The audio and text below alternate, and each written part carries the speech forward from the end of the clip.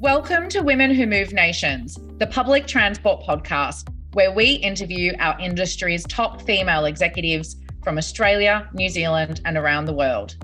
I'm Michelle Batsis, your host and the Chief Executive Officer of the Public Transport Association, Australia, New Zealand. We're raising the voices of women for everyone who works in public transport and mobility, and particularly for any of our listeners who are early in their transport careers and looking for inspiration. Each of our guests shares her views on the future of public transport and provides insights into their career journeys. Make sure you follow Women Who Move Nations on your favourite podcast platform and rate the show to help more people find us. You can also join our community on LinkedIn by searching Public Transport Association Australia New Zealand. We're also on Twitter at PTAANZ_, or visit us at www.ptaanz.org. Thanks for listening, and I hope you enjoy this episode. Welcome to another episode of Women Who Move Nations. We're so grateful to have as our guest this week the Honourable Jacinta Allan MP. Minister Allan's portfolios for the State Government of Victoria include the Minister for Transport Infrastructure, Coordination of Transport COVID-19, and Minister for the Suburban Rail Loop. Thanks so much for joining us, Jacinta. Great to be with you today, Michelle. I'm really excited about the conversation that we're going to have today and to hear about your responsibilities in transport in Victoria. And obviously, I have to give a plug here for the fact that the UITP Global Public Transport Summit will be hosted in Melbourne in December 2021 and hosted by the Department of Transport in Victoria. So we're going to have a wide-ranging discussion today, and I'd like to start with the responsibilities you have in your portfolios in transport infrastructure and the suburban rail loop. And particularly, if you could give the listeners a bit of an overview around what's happening in public transport and particularly infrastructure in Victoria at the moment. Well, Michelle, it's been really exciting to be a minister in the transport portfolio as part of a government that places a really high priority on both building better transport connections, but also understanding that the reason why we're building these better transport infrastructure, while we're building the big road and rail projects and the small road and rail projects, is because it's all about helping people get to where they need to go. And that's what's at the heart of the transport work. It's understanding that people need good public transport to be able to get to work and get to the doctor's appointments, go do the shopping. It's a vital connector. And so for the period of time that our government has been in government, which is coming up to 6 years now, from the very first days, we've had a strong focus on building the big and important projects that Melbourne as a city and Victoria as a state needs to keep up with the population growth and to keep those transport connections going, but also understanding, as I said, that there's smaller projects too that are equally important that help connect people within their local communities. Absolutely. And I really like the term you used about transport being a vital connector. And certainly I think for UITP, there's such a focus worldwide on how we can use transport to really improve the livability outcomes in cities and in regions. And on the topic of UITP, Jacinta, I know that you were instrumental in Melbourne's bid to host the 2021 UITP Global Public Transport Summit, which will be happening from the 14th to the 17th of December in 2021. And I wanted to ask you, what do you think the opportunities are for Melbourne and Victoria, and what will be showcased about our public transport networks? But we're really excited about, and we're thrilled, I should say as well, that we are going to be hosting the UITP conference at the end of 2021. And I think we're going to have some great conversations, discussions, and I think I think your listeners could understand we're also looking forward to showing off a little bit what we're doing here in Melbourne and Victoria, because we've got a lot of big, important public transport infrastructure projects on the go. We've got our big metro tunnel Rail project, which is going to transform the Melbourne Metropolitan Network. We've got the removal of level crossings, which for many of your listeners may or may not know, level crossings are a particular feature of the Melbourne Rail network. Before we came to office, we had 180 at-grade level crossings. And so by progressively getting in there and removing level crossings, we've got a commitment to remove 75 by 2025. We can show how we're not just supporting jobs through these infrastructure projects, we're making our communities safer, we're delivering those better, stronger connections, and it also means we can run more train services. So we'll talk about what we're doing, but also it's going to be a really exciting opportunity to hear from experts and people passionate and committed about public transport from around the world, and that exchange of ideas, that exchange of information, being able to talk about for example, in terms of technology, whether it's new technology for signalling systems, new technology too to provide better information, real-time information to people who use the network and who need to move between different modes of the network. And then there'll just be the getting together and sharing ideas about where the future of public transport might go, and ideas about how, for whether it's growing cities like Melbourne, whether it's our smallest communities in rural areas, how we can continue to provide public transport services to all of our communities. Yeah, I think it's going to be a fantastic opportunity both to showcase what's happening in Victoria and also to learn from others all around the world. And certainly I think in recent months, what we've seen in the UITP network is a real need for sharing of knowledge and that exchange of ideas, particularly because of what's going on with COVID-19. And I know that in your role in Victoria, that you're leading that COVID-19 response and recovery in a coordinated way for the transport sector. And I wanted to ask you, what do you see to be the challenges, but also the opportunities or silver linings arising out of COVID-19 and its implications for transport?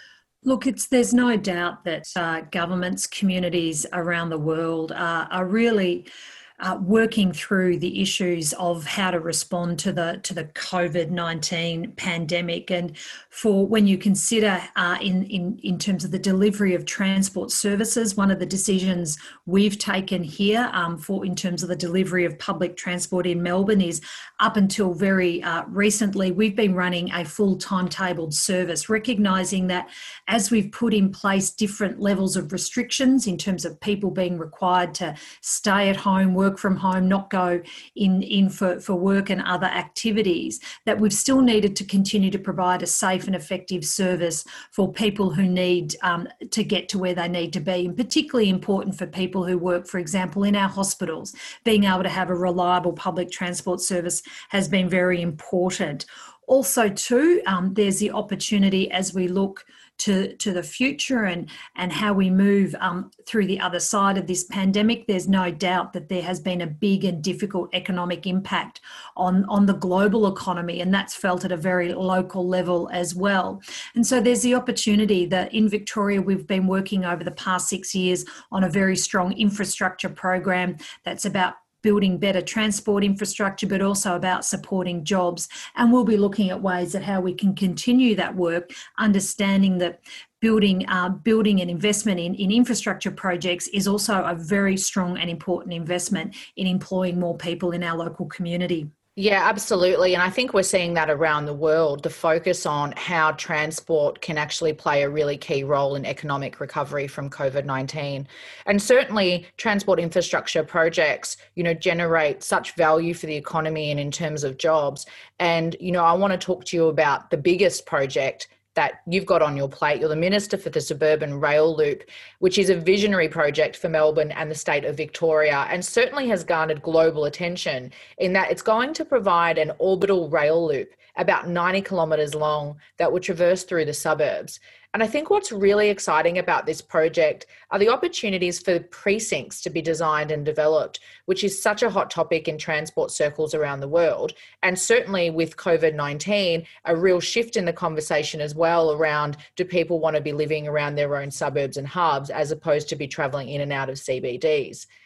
This concept of precincts is otherwise known as transit-oriented developments or communities in different areas of the globe.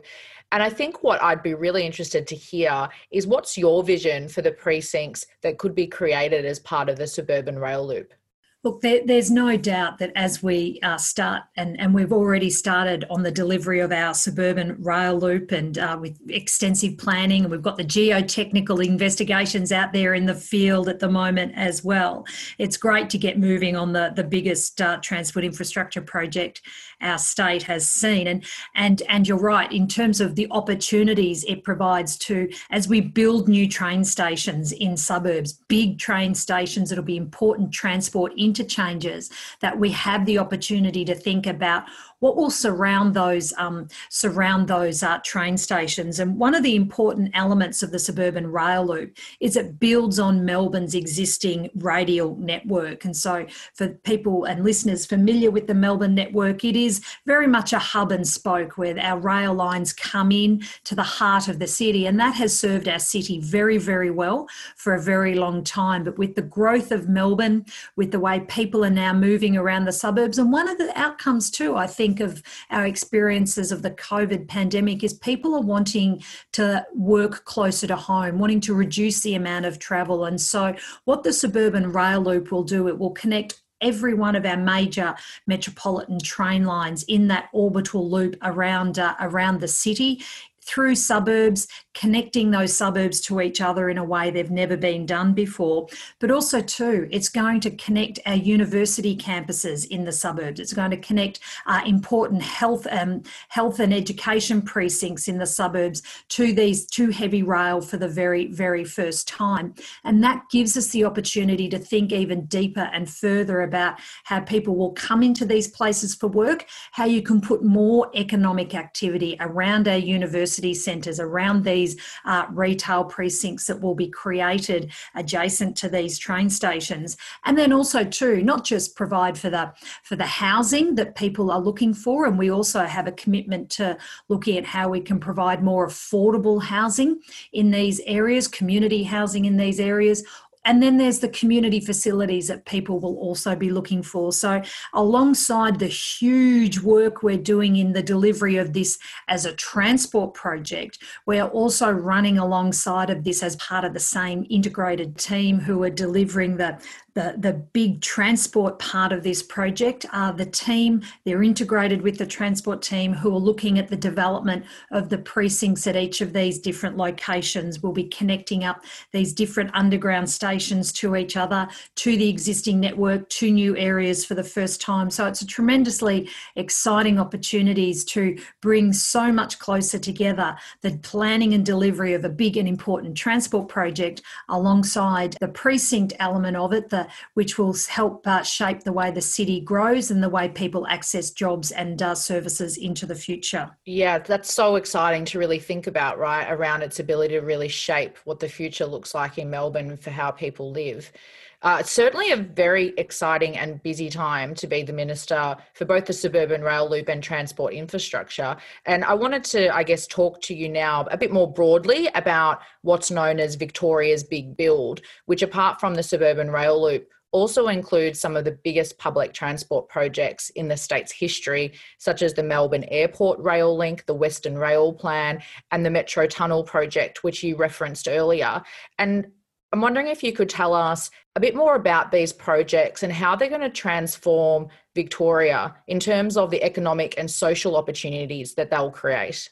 Well, there's the very big and important contribution these projects make to supporting jobs in our construction sector, and also all those other associated industries that are around the construction centre, the planners, the designers, the engineers, the environmental scientists who work with us through the planning stages of projects. And then when you move into the construction, it's all those associated supply chains, companies that provide materials and goods and services to these these big projects. So that's been a really important part of the work that we've done, and we estimate across our Big Build program that it supports an average of around 15,000 direct jobs and an estimated 31,500 indirect jobs every single year. And we have a pipeline of projects so that these jobs in these sectors that I've spoken of can see where the future is and can see that there's security in this area in years to come. So that's been a big focus of the program. As I said, in addition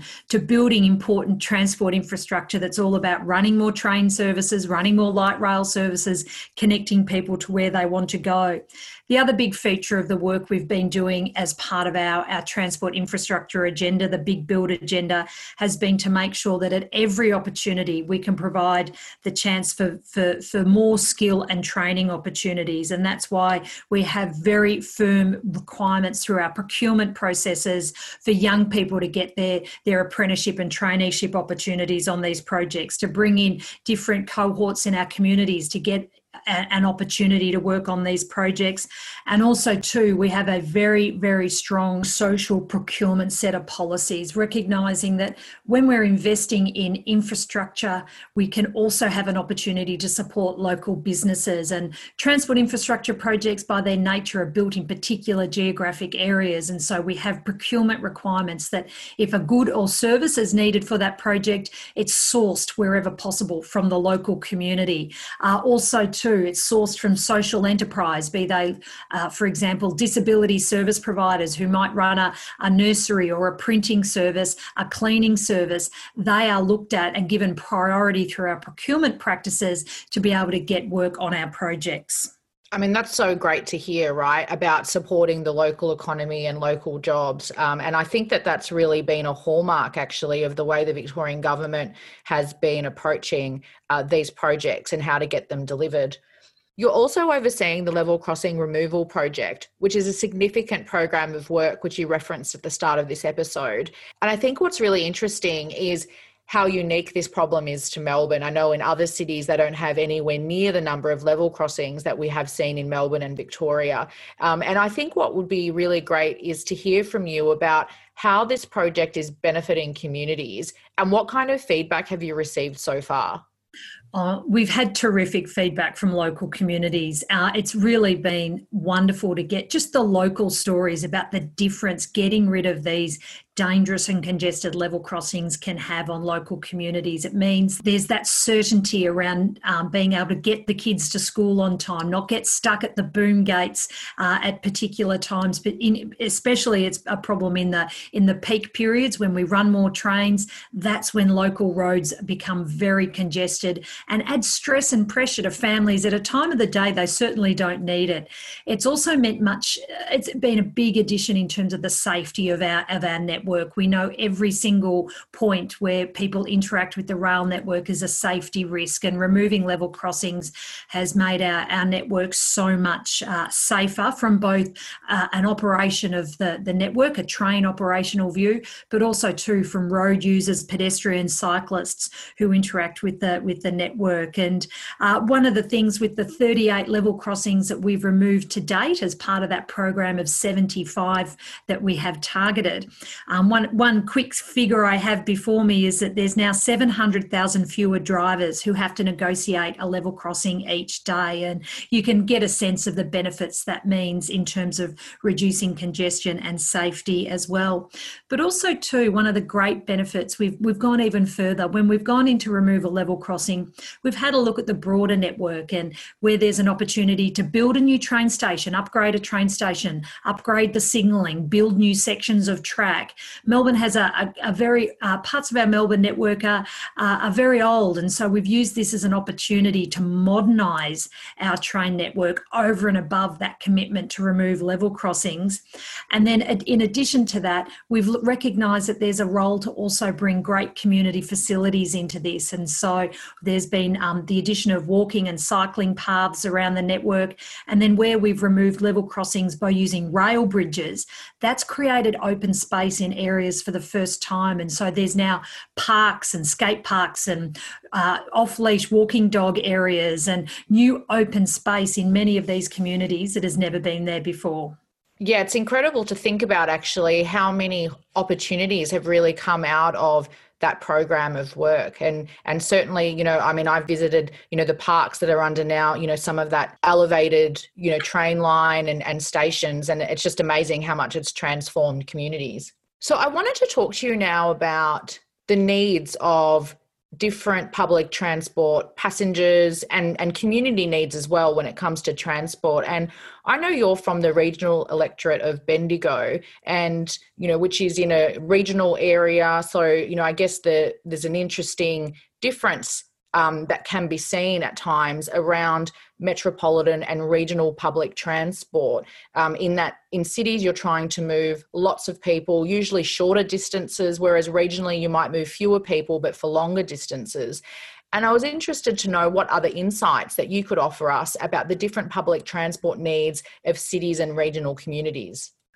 Public transport's important regardless of where you live, to be able to connect you to what you, as I mentioned before, whether it's to go to work or make your medical appointment, or do practical things like the shopping or catching up with family and friends. And one of the key differences for people living in rural and regional communities is that, as you've pointed out, they have to travel further distances to be able to access those services. And so if you can't, for whatever reason, travel by private vehicle, public transport is so critical to be able to assist you be part of your local community, to be a participant in your local economy. And in some ways, it's even more vital that we provide good public transport connections for rural and regional communities. And I must say, this is a real passion of mine, a real commitment of mine to look at where we can improve rural and regional public transport connections, because of that very important reason.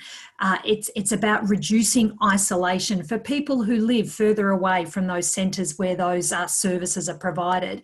We need to be able to give them options, give them choices, make it easy for people to access things that they need to live their daily lives. Yeah, absolutely. And so in terms of, I guess, the regional areas, what kinds of rail or road infrastructure projects are you working on at the moment to increase that mobility? There's a whole bunch of activity going on at the moment. We're upgrading every regional passenger line in regional Victoria. Again, great for jobs in regional communities, because we have those requirements for people to be employed from the local community. But it also means we can run more services, run more train services as a result of these projects being completed. We also look at our bus network too, and buses are a really important feature of public transport delivery in regional communities, and making sure that for the urban centres, the urban regional centres, that they have good, strong bus networks connecting those within those communities. And then recognising too that regional communities also rely on a strong road network. We have established a dedicated roads agency, Regional Roads Victoria, who oversee the many regional road projects, the road upgrade projects, but also we have a very strong focus on our road maintenance program, making sure we're working very hard to keep our regional road network well maintained, because that's important, again, from a safety point of view, given the number of people who rely on the road network to travel around rural and regional communities. Yeah, absolutely. Such important work there that you're leading, and really looking forward to seeing what's in store as we move forward. I now wanted to, I guess, talk about a bit of a different topic, really coming back to, the heart of why we started this podcast, Women Who Move Nations, which was really around profiling women working in the transport sector, but also really to inspire more women to join or develop their careers in public transport. And I know that you're very passionate about this space, and that you've been leading some initiatives to really develop and inspire more women to join the transport sector. Can you tell us about these initiatives and what's been achieved so far, and what are the next steps? The transport sector is a really exciting and interesting sector to be involved in, and there are many career opportunities across the area. And one of the things, though, that's pretty obvious to anyone who spends a bit of time in this area is that there is an underrepresentation of women across the transport employment opportunities. And so this became very apparent early on in my days, as when I first became a Transport Minister, and one of the initiatives we've established in Victoria to encourage and provide more opportunities for women to come into the transport sector is our Women in Transport program. And we had at the start of this program a pretty uninspiring figure that there was only 16% of all jobs in the transport sector were held by women. And so we've started with wanting to set an immediate target of increasing that to 25%. And can I say, by the Victorian government making this a priority, we've put some money into the program. We've also too, with our construction industry partners, our transport operators who deliver services with us in Victoria, they've also made a contribution to this program, and we are now seeing more women come through the graduate programs. There are specific areas that are being identified to prioritise women to get an opportunity in, reaching into our education sectors, in schools and universities, in TAFEs, to encourage women to consider transport as a career and identify where there are opportunities for women to pursue these career opportunities. So we've been able to make some big inroads. We've got a lot more to do. I recognise that, but it's about making sure that the transport sector is out there promoting itself to women, that women can see there's pathways into the area for themselves. It's also to recognising that we need to have strong and diverse workforces to help us, whether it's the delivery of a construction project or the delivery of a transport services. We've got to have a diverse workforce, because that reflects the community that we're delivering these services for. That's so inspiring to hear. And I really believe in actually setting targets. I think we see that, once you've got that ability to focus on a goal, you're really set up to achieve it. And I just want to say, I think it's so great to see these initiatives driven by key decision makers such as yourself, because, we believe so strongly in seeing that diversity of participation in the transport workforce. I wanted to ask you, I guess, a bit more about your own personal career. I know you've been in politics your whole career and held transport-related portfolios since late 2014. So that's about 6 years now. You obviously enjoy it. I wanted to ask, what keeps you going, and what do you like in particular about the transport portfolios? Transport it's an intoxicating policy area, because whether it's government, from a government perspective, community jobs perspective, because you're not only touching on the delivery of infrastructure, the making of new trains, but it's also about the delivery of services. And it covers such a wide and varied landscape that there's a lot to get your teeth into. But also too, it's about working with really local communities. What I really enjoy about the transport portfolio is working with local communities about how we can identify their priorities, whether it's the addition of a small bus route, whether it's changing the timetable just slightly, which makes it easier for people to get to work on time or get to school on time. It's about making those connections that I think really gives me the energy in this portfolio. And then also too, as I've mentioned before, a particular passion of mine is building better regional and rural connections for those communities. And if I can be a little bit parochial, in my own community here in central Victoria, we've got 3 new train stations that we are starting the build of those 3 new train stations for 3 small country communities, giving them train services, connecting them into the major regional centre of Bendigo is going to make it so much easier for people to remain connected to those country communities, whilst at the same time accessing services that they need from their major regional centre. Yeah, that's so great to hear. And I think what really comes out strongly for me is a real focus on improving the services that are available for anyone who might want to or need to use public transport to get around and to do those things, as you say, to get to work or to go shopping or to go to a medical appointment. And I think that's really key. And I think what we see in transport, and around the world, cities and regions can really grapple with the fact that in order to improve services, sometimes it takes bold and brave decision making. And I wanted to ask you, as a policymaker, you've been at this for a long time, and you have, a career in being able to direct and make great policy decisions for communities. How do you balance making decisions that will lead to the best outcome for the community, but might be unpopular in the short term or with certain community members?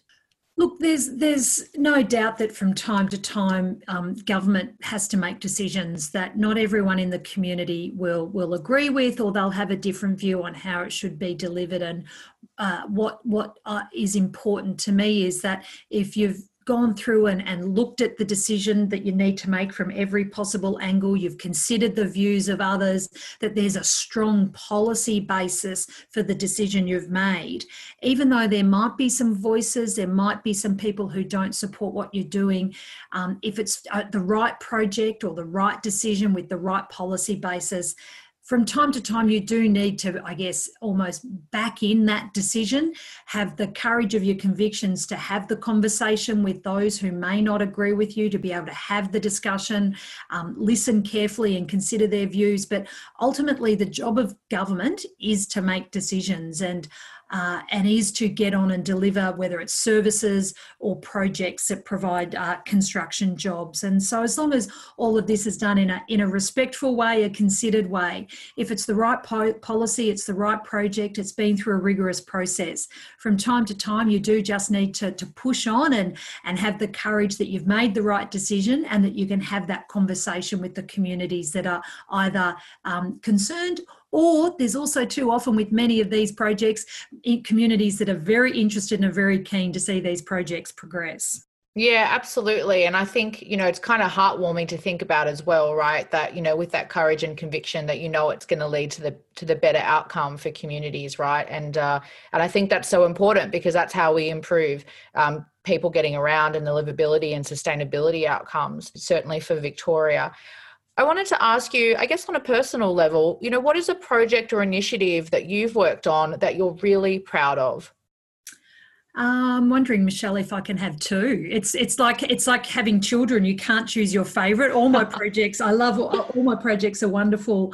And, we've talked already about the suburban rail loop, which is particularly exciting. And that's a future project. But a couple of projects that we've got on the go right now. I've mentioned the Metro Tunnel earlier.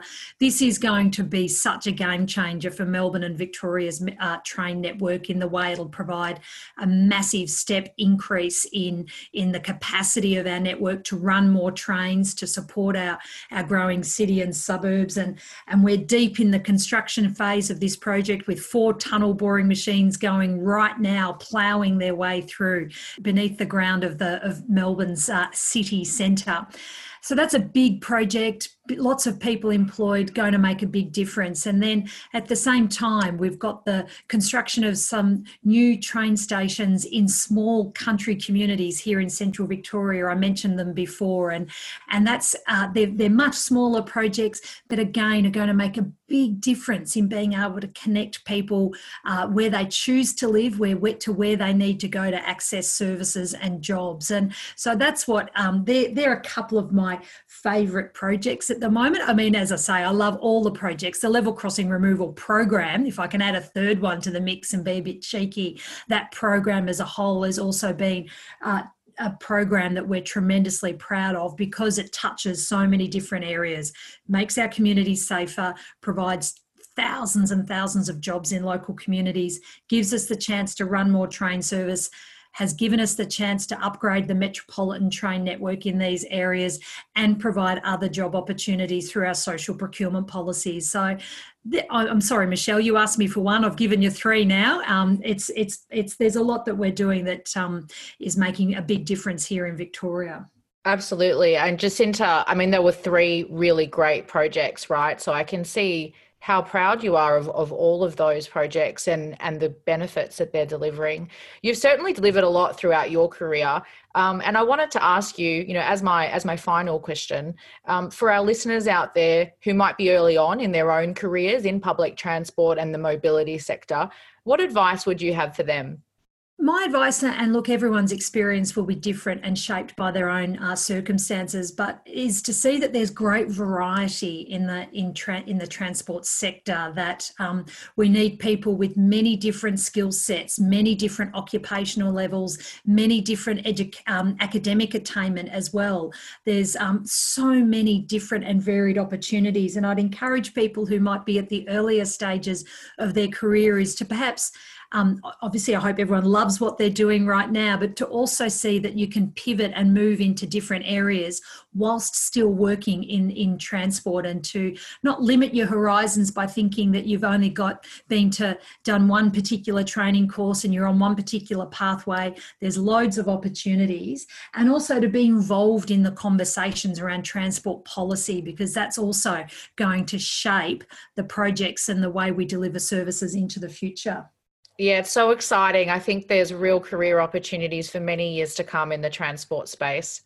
It was great to hear all about the fantastic work that you're doing, Jacinta, and thanks for sharing your insights with us. Thanks, Michelle. It's been great to share these thoughts with you and your listeners. For our audience members, thanks so much for tuning in. I'm Michelle Batsis. Stay safe and keep moving nations.